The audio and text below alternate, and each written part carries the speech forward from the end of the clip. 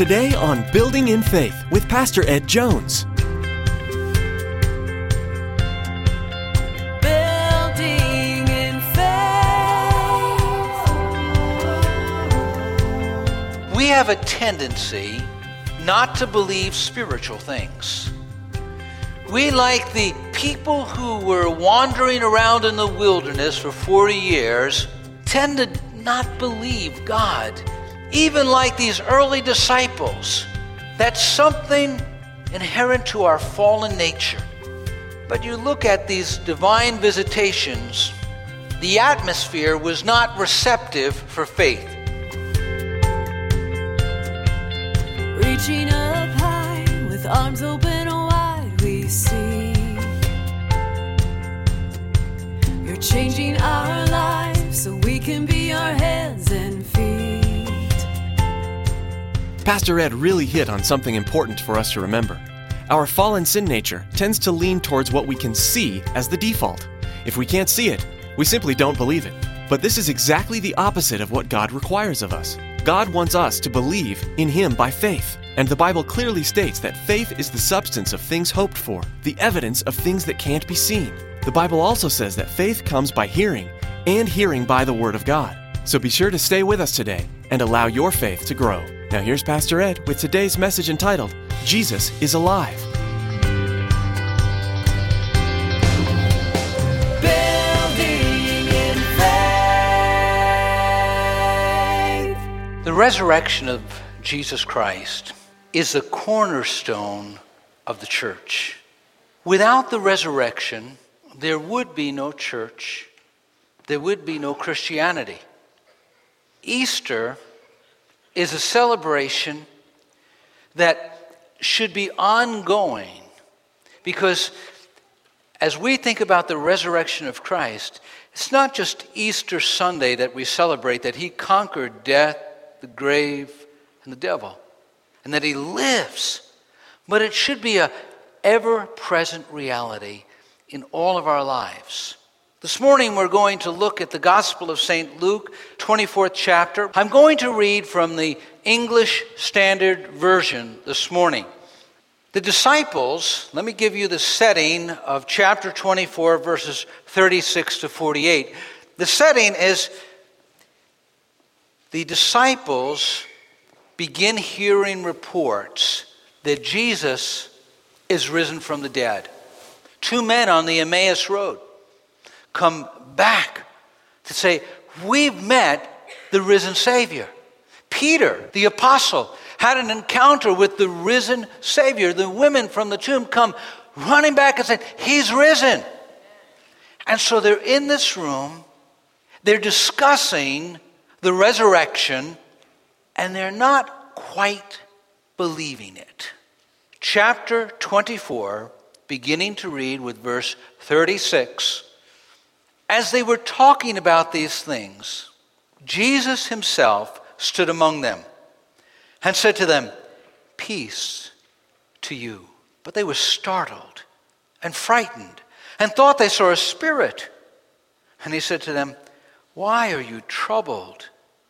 Why do doubts arise in your hearts? See my hands, my feet, that it is I myself. Touch me and see. For a spirit does not have flesh and bones, as you see that I have. And when He had said this, He showed them His hands and His feet. And while they still disbelieved for joy and were marveling, He said to them, Have you anything here to eat? They gave Him a piece of broiled fish. He took it and ate before them. Then He said to them, These are my words that I spoke to you while I was still with you, that everything written about me in the law of Moses and the prophets and the Psalms must be fulfilled.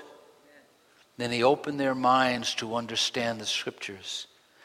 And He said to them, Thus it is written, that Christ should suffer, and on the third day rise from the dead, and that repentance and forgiveness of sins should be proclaimed in His name to all the nations, beginning from Jerusalem.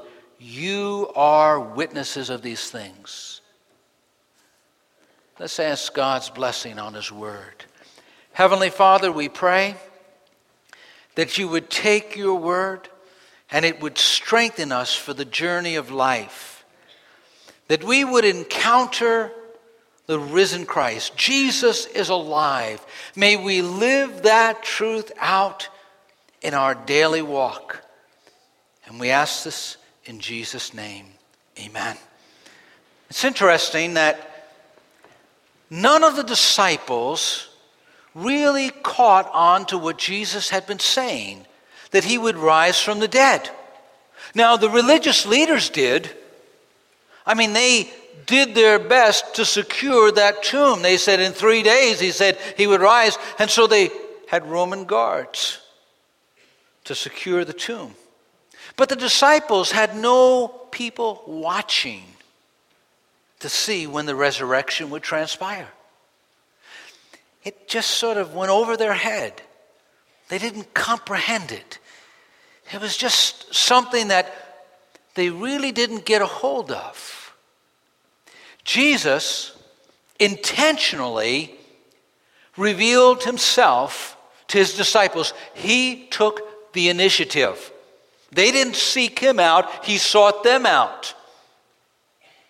If you look at the physical demonstrations of Jesus, he reappears again and again during 40 days to affirm and confirm and strengthen their faith. Even though the Bible says that 500 people saw him at once, Jesus took the initiative. He placed himself often in the path of people. He took the initiative to reveal himself to people. That's the way it is with God. Oftentimes, we're, just like the scripture says, sheep that have turned everyone to his own way. We've gone astray. We tend to go our own way. But it's God that takes the initiative to come to reveal himself so that we might encounter him. It's only the resurrection that can explain the early church. Written over the church is the resurrection. Jesus is alive. That's the only way you could explain how these men who had gone through a traumatic experience, thinking that Christ just merely died on Good Friday, suddenly were turned around to be ardent witnesses, to stand up before courts and kings and rulers willing to lay down their lives. If Jesus had not risen from the dead, there would be no Christianity, there would be no church. We would not be here worshiping today. It's an attested truth historically. I want you to look at the evidence given. It's very easy for us to doubt God. It's so easy for us to just slip into unbelief.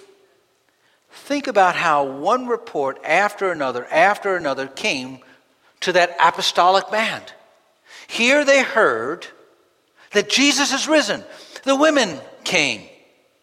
Peter saw him. The 2 men from the Emmaus Road. But yet, they couldn't grasp it. We have a tendency not to believe spiritual things. We, like the people who were wandering around in the wilderness for 40 years, tend to not believe God. Even like these early disciples. That's something inherent to our fallen nature. But you look at these divine visitations, the atmosphere was not receptive for faith. When Jesus came and appeared among them, it wasn't ready to accept and believe. No. They were just skeptical. Much like our world today. Much like people are today. But Jesus proved himself. There was physical evidence. One thing that all of the cults and the liberal church attacks is the physical resurrection of Jesus from the grave. The cults like Jehovah's Witnesses, like the Mormons, the liberal church, they attack the truth that Jesus Christ was raised from the grave physically. In Luke chapter 24, verses 39 to 40, you see the physical evidence. He says, "See my hands and my feet, that it is I myself. Touch me and see. For a spirit does not have flesh and bones, as you see that I have."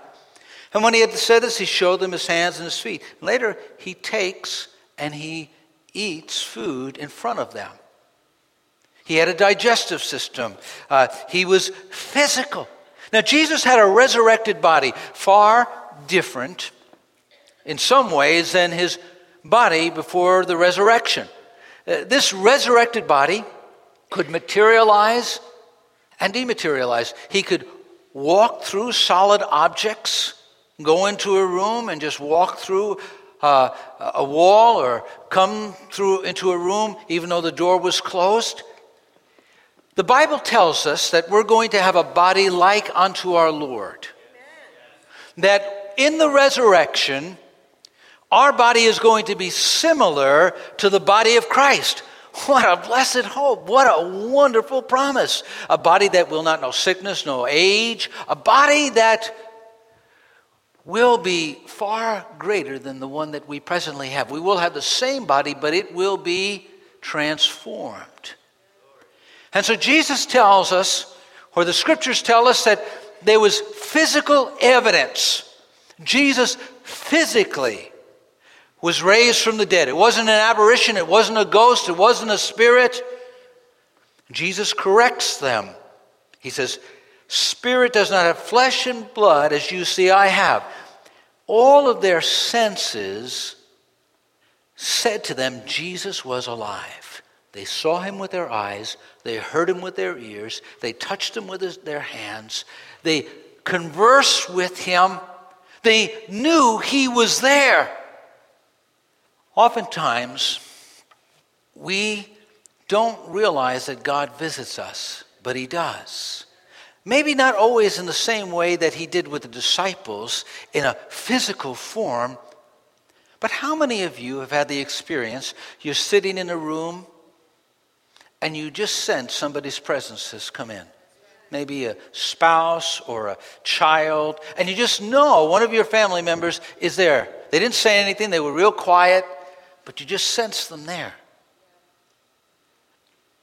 Oftentimes, sitting in a room praying, worshiping in the congregation, driving in the car, you sense the presence of Jesus. And you just know he's there. Now, he did appear to Paul on the Damascus Road, and he has appeared throughout the centuries to men and women. I've never had a physical vision of Christ. I do know people who have heard his audible voice. I have sensed his presence.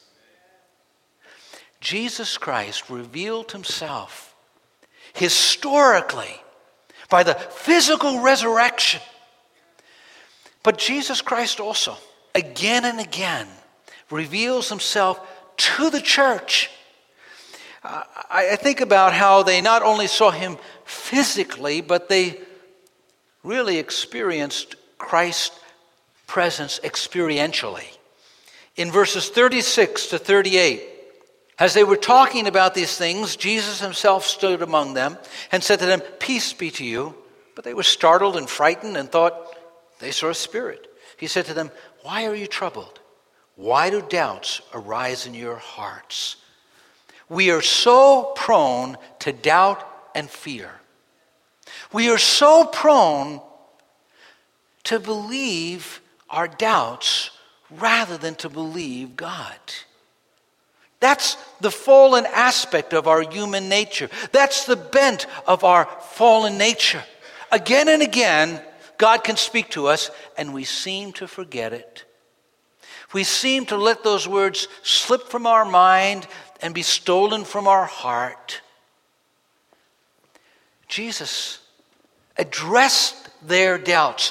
Aren't you glad that Jesus just didn't, rake them over the cold, rebuke them harshly? He was so gentle with them because he knows our human nature. He was so gentle with them in the way he dealt with their faults and their failures and their unbelief. He said, see, touch me. I'm here.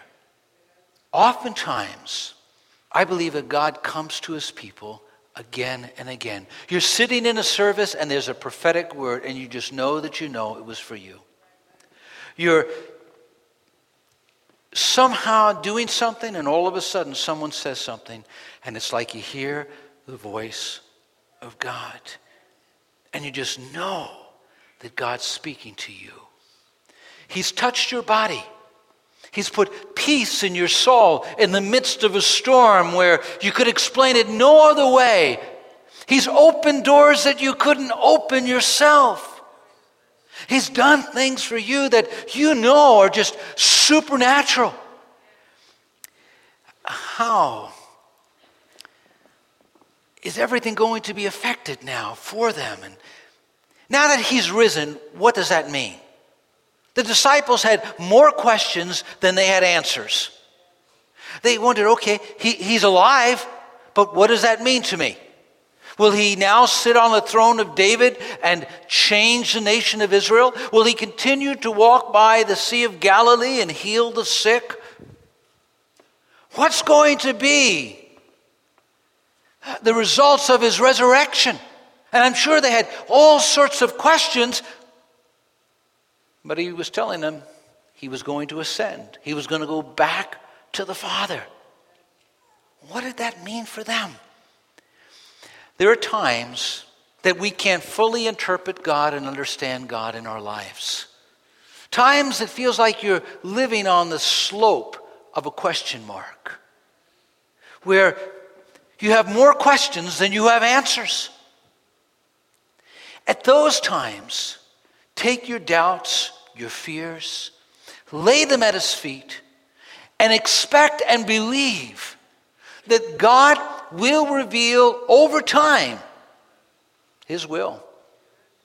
He does. He did to the disciples because they weren't sure how everything was fully going to work out. But their lives would be forever altered by their encounter with the risen Savior. They had a new purpose, a new mission, a new destiny, a new direction. Their lives were changed permanently and forever as they embraced the resurrected Christ, as they believed, as they received. And so our lives, when we fully embrace and fully receive, it's changed. Now, they could have walked out and said, Lord, we're not going to follow you. Their life would have gone on and nothing would have been changed. But when you really encounter the risen Lord and you follow him and you live in the light of Easter, your life is never the same.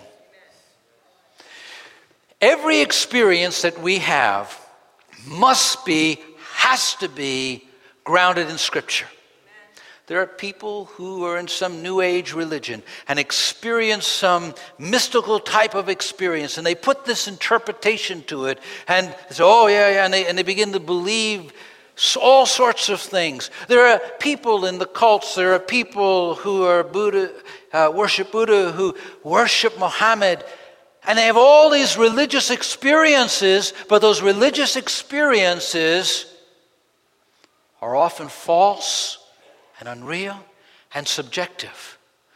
Jesus grounded the events and their experience, the physical resurrection and the experience, in Scripture. Where does he take them? Well, in verses 44 to 45, he says, then he said to them, these are my words that I spoke to you while I was still with you, that everything written about me in the law of Moses and the prophets and the Psalms must be fulfilled. Then he opened their mind to understand the Scriptures. Very early on in Jesus' ministry, he said to the religious leaders, you search the Scriptures because you think that in them you have eternal life. and it is they that bear witness of me. Yet you refuse to come to me that you may have life. Jesus reproved, corrected the religious leaders because they searched the Scriptures and the Scriptures testified of him. All the way from Genesis to Malachi in the Old Testament, they testify about Jesus. Now, I would have loved to hear Jesus expound the Old Testament pictures of him. Imagine how he would have opened up the law to them and showed them how the whole sacrificial system pointed to him. He was the Lamb of God that would be slain to take away the sins of the world. And every time the high priest would go in and sprinkle the blood on the mercy seat, it would be speaking about Jesus Christ. Every time a priest would offer a lamb, a sacrifice, it would be pointing towards him. When Abraham took his son Isaac up to Mount Moriah and was ready to offer him on an altar of sacrifice, it was a prefigure of Jesus. He went right through the Old Testament. He took him into the prophets. And the early church followed Jesus' example. In the prophet Isaiah, in chapter 53, we have minute description of Christ dying for us. That was written hundreds of years before Jesus was born. And in the Scripture, again and again, you see the New Testament church going back to that. In Acts chapter 8, the evangelist Philip was having a revival meeting, and God said, I want you to go into the desert. And there was an Ethiopian eunuch who was reading the book of Isaiah. And God spoke to Philip. He said, go up beside this Ethiopian eunuch. So he ran up beside him, and he was reading Isaiah chapter 53.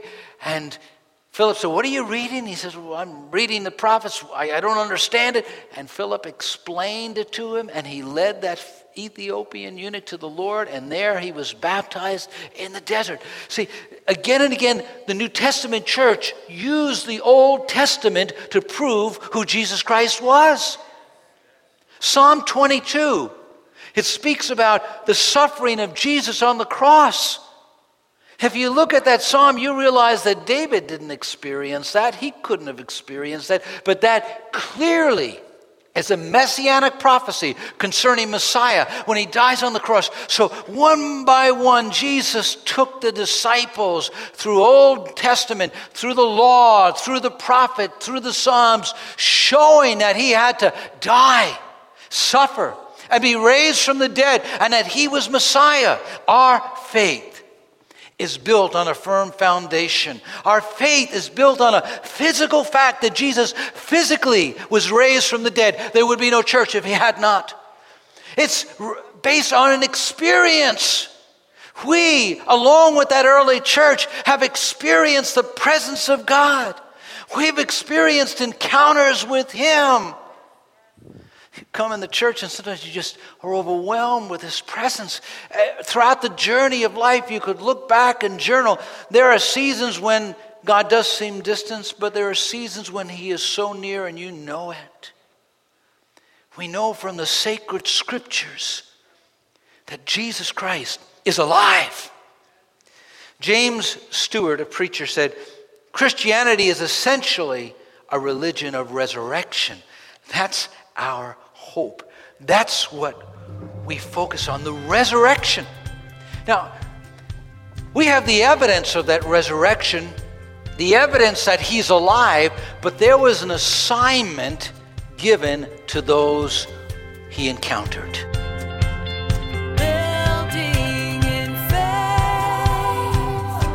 Well, that's all the time we have for today's edition of Building in Faith with Pastor Ed Jones of Faith Assembly in Poughkeepsie, New York. There's more to come from Pastor Ed's teaching through the Gospel of Luke.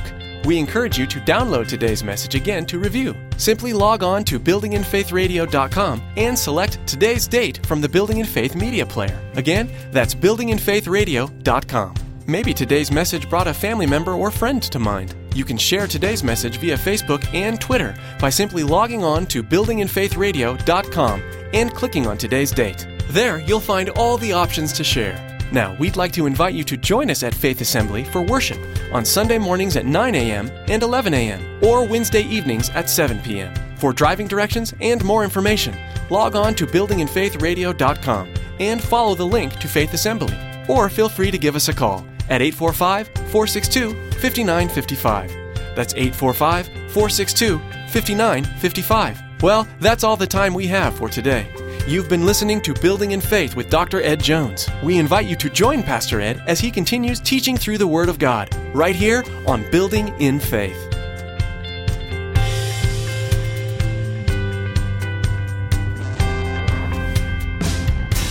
Your word